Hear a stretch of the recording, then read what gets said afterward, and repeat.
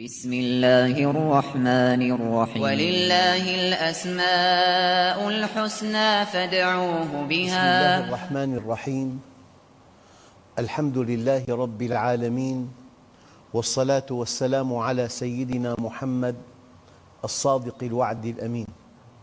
اللهم أخرجنا من ظلمات الجهل والوهم إلى أنوار المعرفة والعلم، ومن وحول الشهوات إلى جنات القربات. أيها الإخوة الكرام، مع اسم جديد من أسماء الله الحسنى، والاسم اليوم الغفار. فالله سبحانه وتعالى سمى نفسه بهذا الاسم على سبيل الإطلاق، لكنه مقرونا باسمه تعالى العزيز في 3 مواضع في القرآن الكريم، كما في قوله تعالى: رب السماوات والأرض وما بينهما العزيز الغفار. يعني العزيز الذي يحتاجه كل شيء في كل شيء، العزيز الغفار. وقد ورد مطلقاً منوّنا من دون اقتران باسم آخر في قوله تعالى: فقلت استغفروا ربكم إنه كان غفارا يرسل السماء عليكم مدرارا ويمددكم بأموال وبنين ويجعل لكم جنات ويجعل لكم أنهارا. وفي صحيح الجامع الصغير للسيوطي من حديث عائشة رضي الله عنها أن النبي صلى الله عليه وسلم كان إذا تضور من الليل، تضور يعني تقلب وتلوى من شدة الألم. النبي بشر وتجري عليه كل خصائص البشر، ولأنه بشر ولأنه تجري عليه كل خصائص البشر ولأنه انتصر على بشريته كان سيد البشر. وما من أمر إلهي إلا ويستطيعه سائر البشر. لذلك قال عليه الصلاة والسلام: إن الله أمر المؤمنين بما أمر به المرسلين. يعني في الاستقامة ما في تفاوت، التفاوت بالمقامات. مقام النبي عليه الصلاة والسلام في أعلى مقام، سلوا لي الوسيلة فإنها مقام لا ينبغي إلا لواحد من خلقه، وأرجو أن أكون أنا. لكن في شأن الاستقامة إن الله أمر المؤمنين بما أمر به المرسلين. كيف؟ يعني أقل ممرض في مستشفى في موضوع معين كإعطاء حقنة لمريض يستوي في أسلوبه مع أعلى جراح قلب. لا بد من تعقيم الموضع والحقنة وما إلى ذلك. ففي شأن الاستقامة القضية حدية. إن الله أمر المؤمنين بما أمر به المرسلين. لماذا؟ هناك من يقول: أخي أنا لست نبياً. ومن قال لك إنك نبي؟ من قال لك إنك نبي؟ يعني الذي يقود مركبة وهو ملك كمن يقود مركبة وهو في أقل درجة في المجتمع. لا بد من مكبح، لا بد من تحريك المركبة، لا بد من إطلاق البوق أحياناً. فالأساليب التفصيلية في قيادة مركبة لا يختلف بها أقل إنسان خفير مع أمير.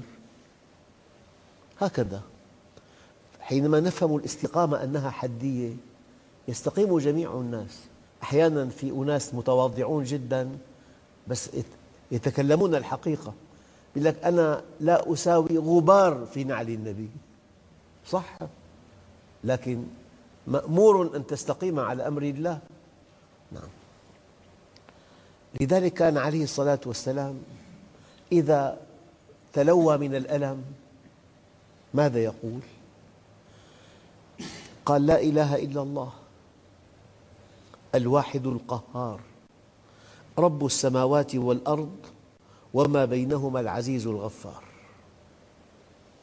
لذلك قال عليه الصلاة والسلام: أوذيت في الله وما أوذي أحد مثلي، وخفت في الله وما خاف أحد مثلي، ومضى علي 30 يوما لم يدخل جوفي إلا ما يواريه إبط بلال.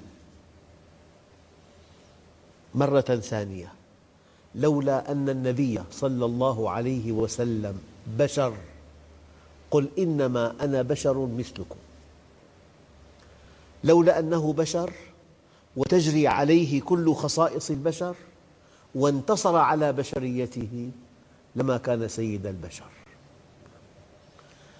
وكل ما جاء به النبي من افعل ولا تفعل في وسع البشر أن يفعلوه، لا يكلف الله نفساً إلا وسعها، لكن وسع الإنسان لا تحدده أنت أيها الإنسان، يحدده لك خالقك. كل إنسان له مزاج، لك هي لا أستطيعها، من قال لك ذلك؟ لا يكلف الله نفساً إلا وسعها. أيها الإخوة، الغفار في اللغة من صيغ المبالغة، وكما تعلمنا كثيراً أن صيغة المبالغة إن جاء بها اسم من أسماء الله الحسنى فتعني شيئين: تعني مبالغة كم أو مبالغة نوع. يعني أكبر ذنب يتصور على وجه الأرض الله عز وجل يغفره.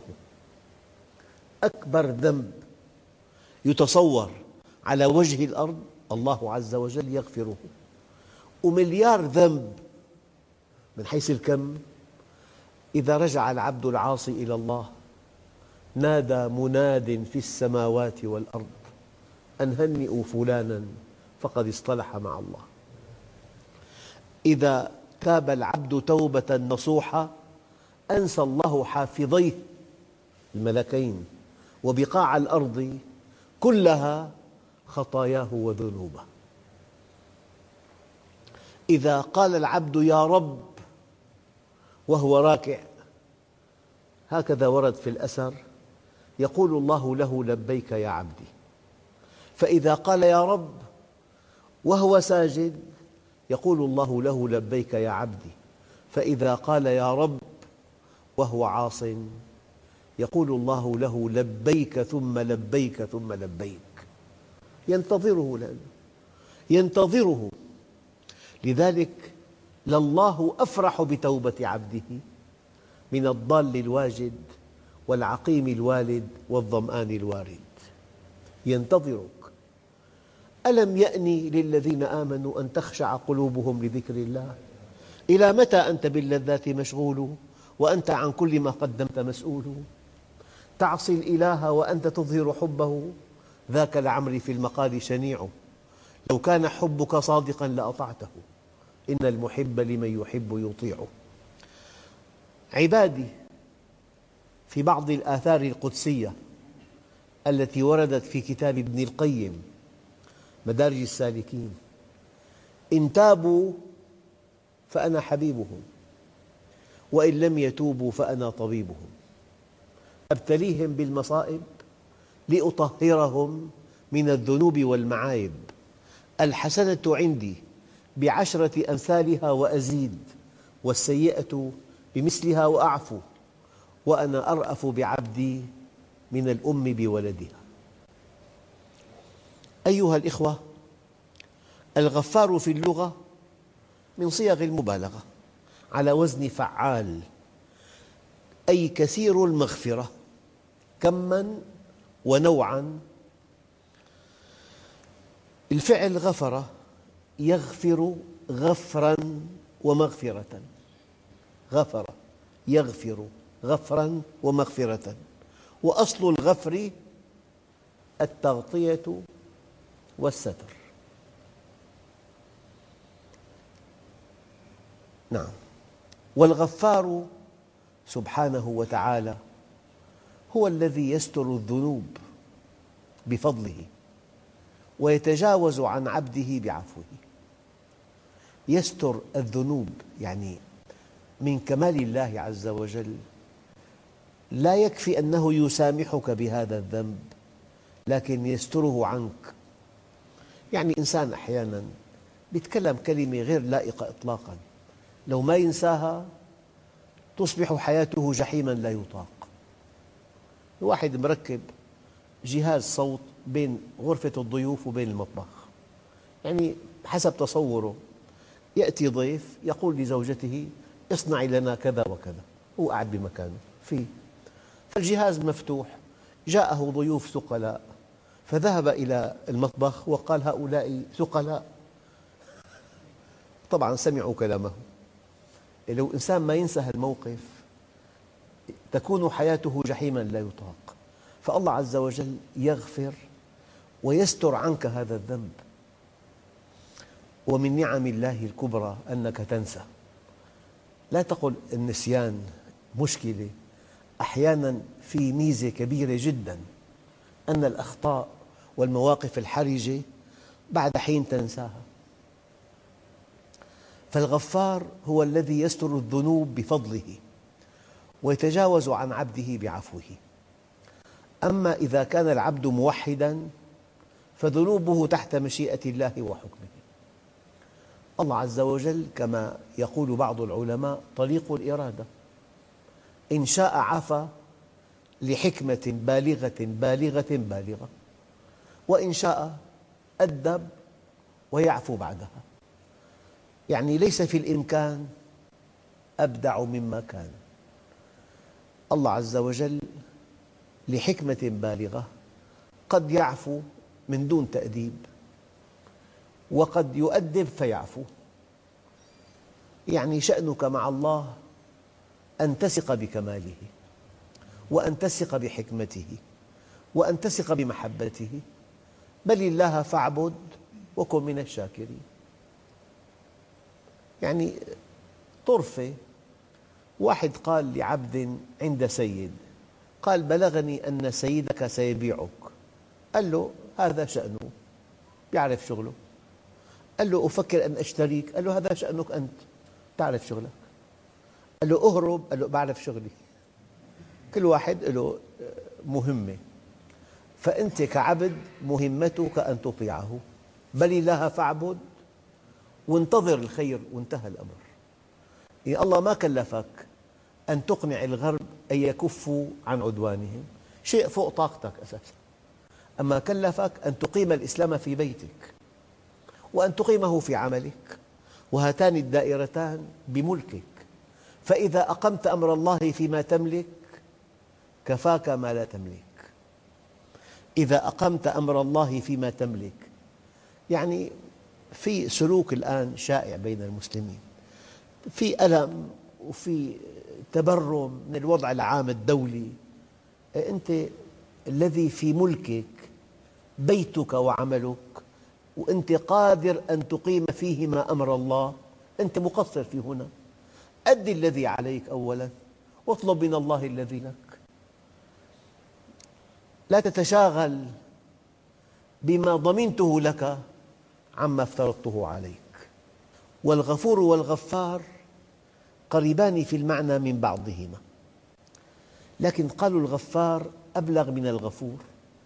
فالغفور من يغفر الذنوب العظام، أما الغفار من يغفر الذنوب الكثيرة.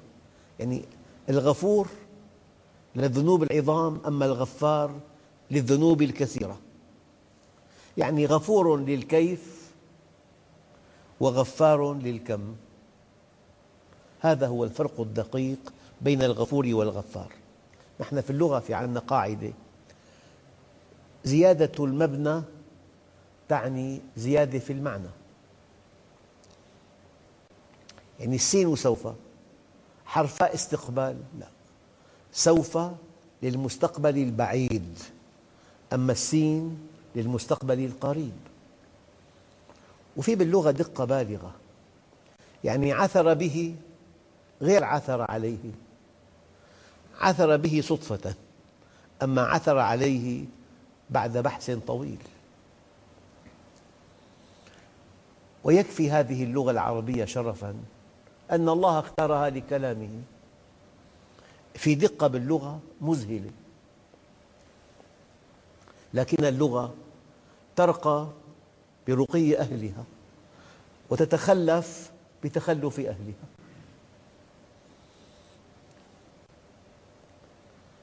يعني مرة سمعت أن القرآن مترجم إلى 30 لغة، أما الإنجيل مترجم إلى 1300 لغة، معنى يعملون ليلا نهارا. اسم الله الغفار على وزن فعال، له موضعه في حسابات الأسماء بدقة، واسم الله الغفور على وزن فعول، وله أيضا حساباته في حسابات الإعجاز الحسابي إن صح التعبير. أيها الإخوة، يبدو أن هناك نظاماً دقيقاً وضع للملكين اللذين يكتبان الحسنات والسيئات، في مكان اسمه حديث النفس. أنت راكب بسيارة والطريق طويل، تأتيك خواطر، والله فلان ينبغي أن أوقفه عند حده، ينبغي أن أفك شريكتي معه، هذا خاطر. وقد يكون فلان مستقيم معك، وقد يكون مخلص، وقد يكون له كفاءة عالية، لكن جاءك خاطر أن تستقل بهذه الشركة، ولأن اسمه ليس وارد في السجلات أنت أقوى منه، بتضايقه، بيضجر، بتفك الشركة معه، هذا خاطر، بس خاطر سيء، في ظلم وفي عدوان. هذا الخاطر لا تحاسب عليه ما لم تفعل، هذا من فضل الله علينا. الخواطر لا تحاسب عليها، أحياناً لا سمح الله ولا قدر، إنسان وجد نفسه فجأة في بيت مع امرأة، قد تأتيه خواطر شيطانية أن يعتدي عليها، لكن ما فعل شيء، في النهاية خوفه من الله ردعه. ما دامت هذه الخواطر لم تنقلب إلى عمل، فالمؤمن مكلف أن يستغفر الله من هذه الخواطر، لكن الله لكرمه ورحمته تجاوز لنا عن هذه الخواطر، لما في الحديث الشريف: إن الله تجاوز لي عن أمتي ما وسوست به صدورها ما لم تعمل أو تتكلم. أنا والله أحياناً تأتيني حالات كثيرة بحكم عملي في الدعوة، أنه خواطر تكاد تسحق هذا الإنسان، أقول له: اطمئن، إن كنت متألماً منها فهي ليست منك. العلامة الصارخة والواضحة والحاسمة: إذا تألمت من هذه الخواطر هي ليست منك، من وسوسة الشيطان. الله عز وجل يتجاوز عن هذه الخواطر ما لم تنقلب إلى عمل. أما إذا جاءتك هذه الخواطر وارتاحت نفسك لها، هذه منك، هنا بقى الخطر، مع أنه لا تحاسب عليها، لكن إذا قبلتها يمكن أن تنقلب إلى عمل. لذلك نقول: يجب أن تستغفر ربك من هذه الخواطر التي ارتحت لها لئلا تنقلب إلى عمل. إنه هي المعصية تبدأ بخاطرة، ثم بفكرة، ثم بشهوة، ثم بإرادة، ثم بعمل، فإذا تبعها الإنسان انقلبت إلى عادة، وعندئذ من أصعب الأشياء أن تدع عادة استحكمت فيك، من أصعب الأشياء. لهذا الإنسان المؤمن بحاجة إلى استغفار عام لمحو الخواطر الشريرة النابعة من هوى النفس، واستعاذة لمحو خواطر الشر النابعة من لمة الشيطان. خواطر الشيطان تزعجك، أما خواطر الهوى لا تزعج، فالخطر أبلغ بخواطر الهوى. يقول لك الشيطان من خلق الله؟ ما بتنام الليل، هذا الخاطر ليس منك، وله إجابة كبيرة جدا. هلأ في منطقة ثانية، منطقة الكسب، يعني أنت جاء خاطر وقمت إلى تنفيذه، صار عمل.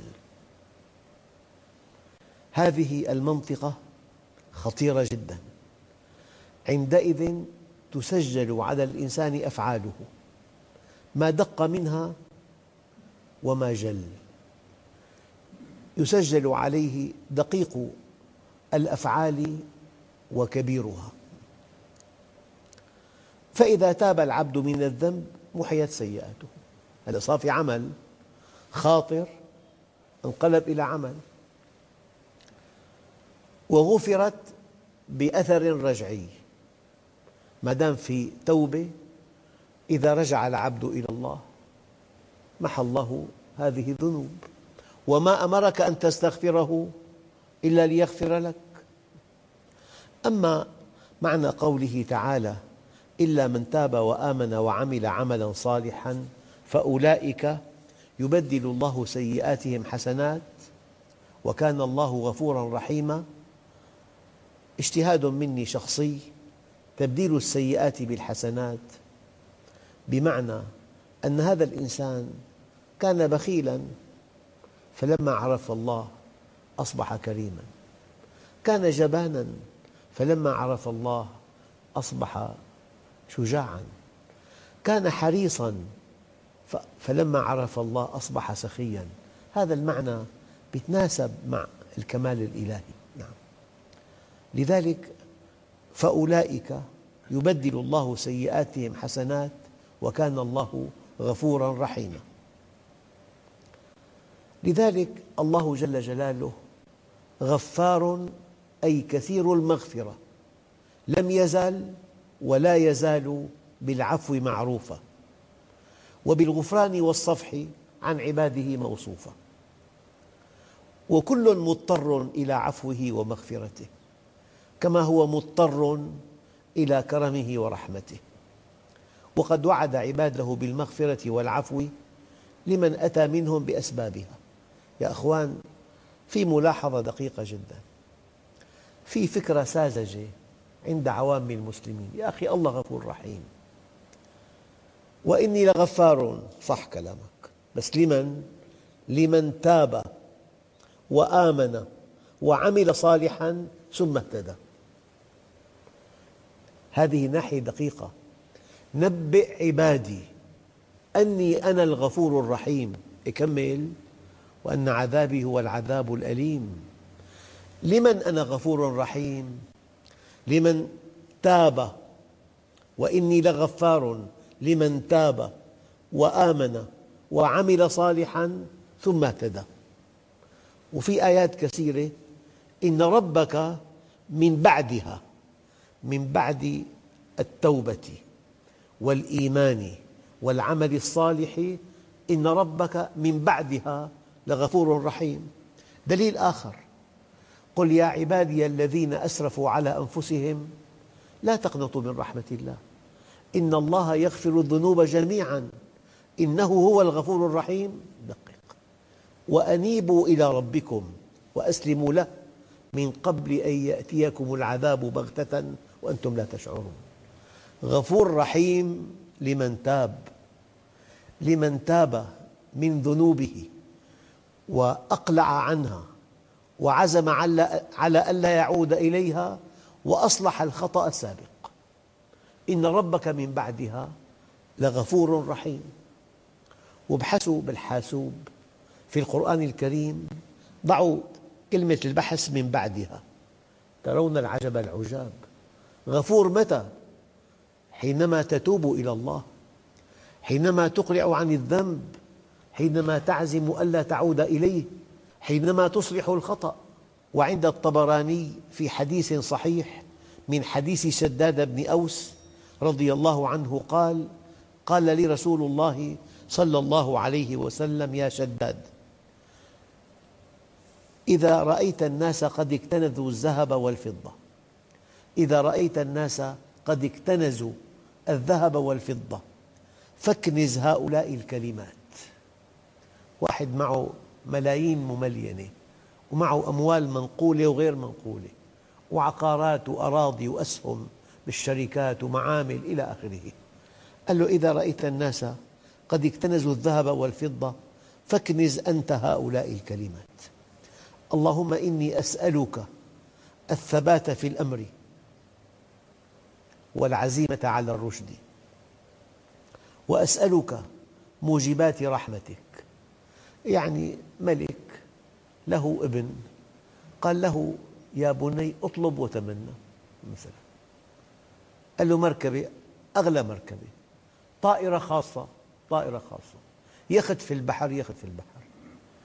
قال له: أريد أن أكون رئيس جامعة. قال له: لا، هذه بجهد منك، ائتني بالدكتوراه وبعدها أعطيك هذا المنصب. في أشياء تحتاج إلى جهد شخصي. طيارة سهلة، مركبة سهلة، يخت سهل، أما أستاذ جامعي تحتاج إلى دكتوراه. هذه عليك، ائتني بهذه الشهادة وخذ هذا المنصب. هي معنى موجبات رحمتك. شوف الأدب. تلاقي واحد جاهل: يا رب لا تسألنا عن شيء. من قال لك ذلك؟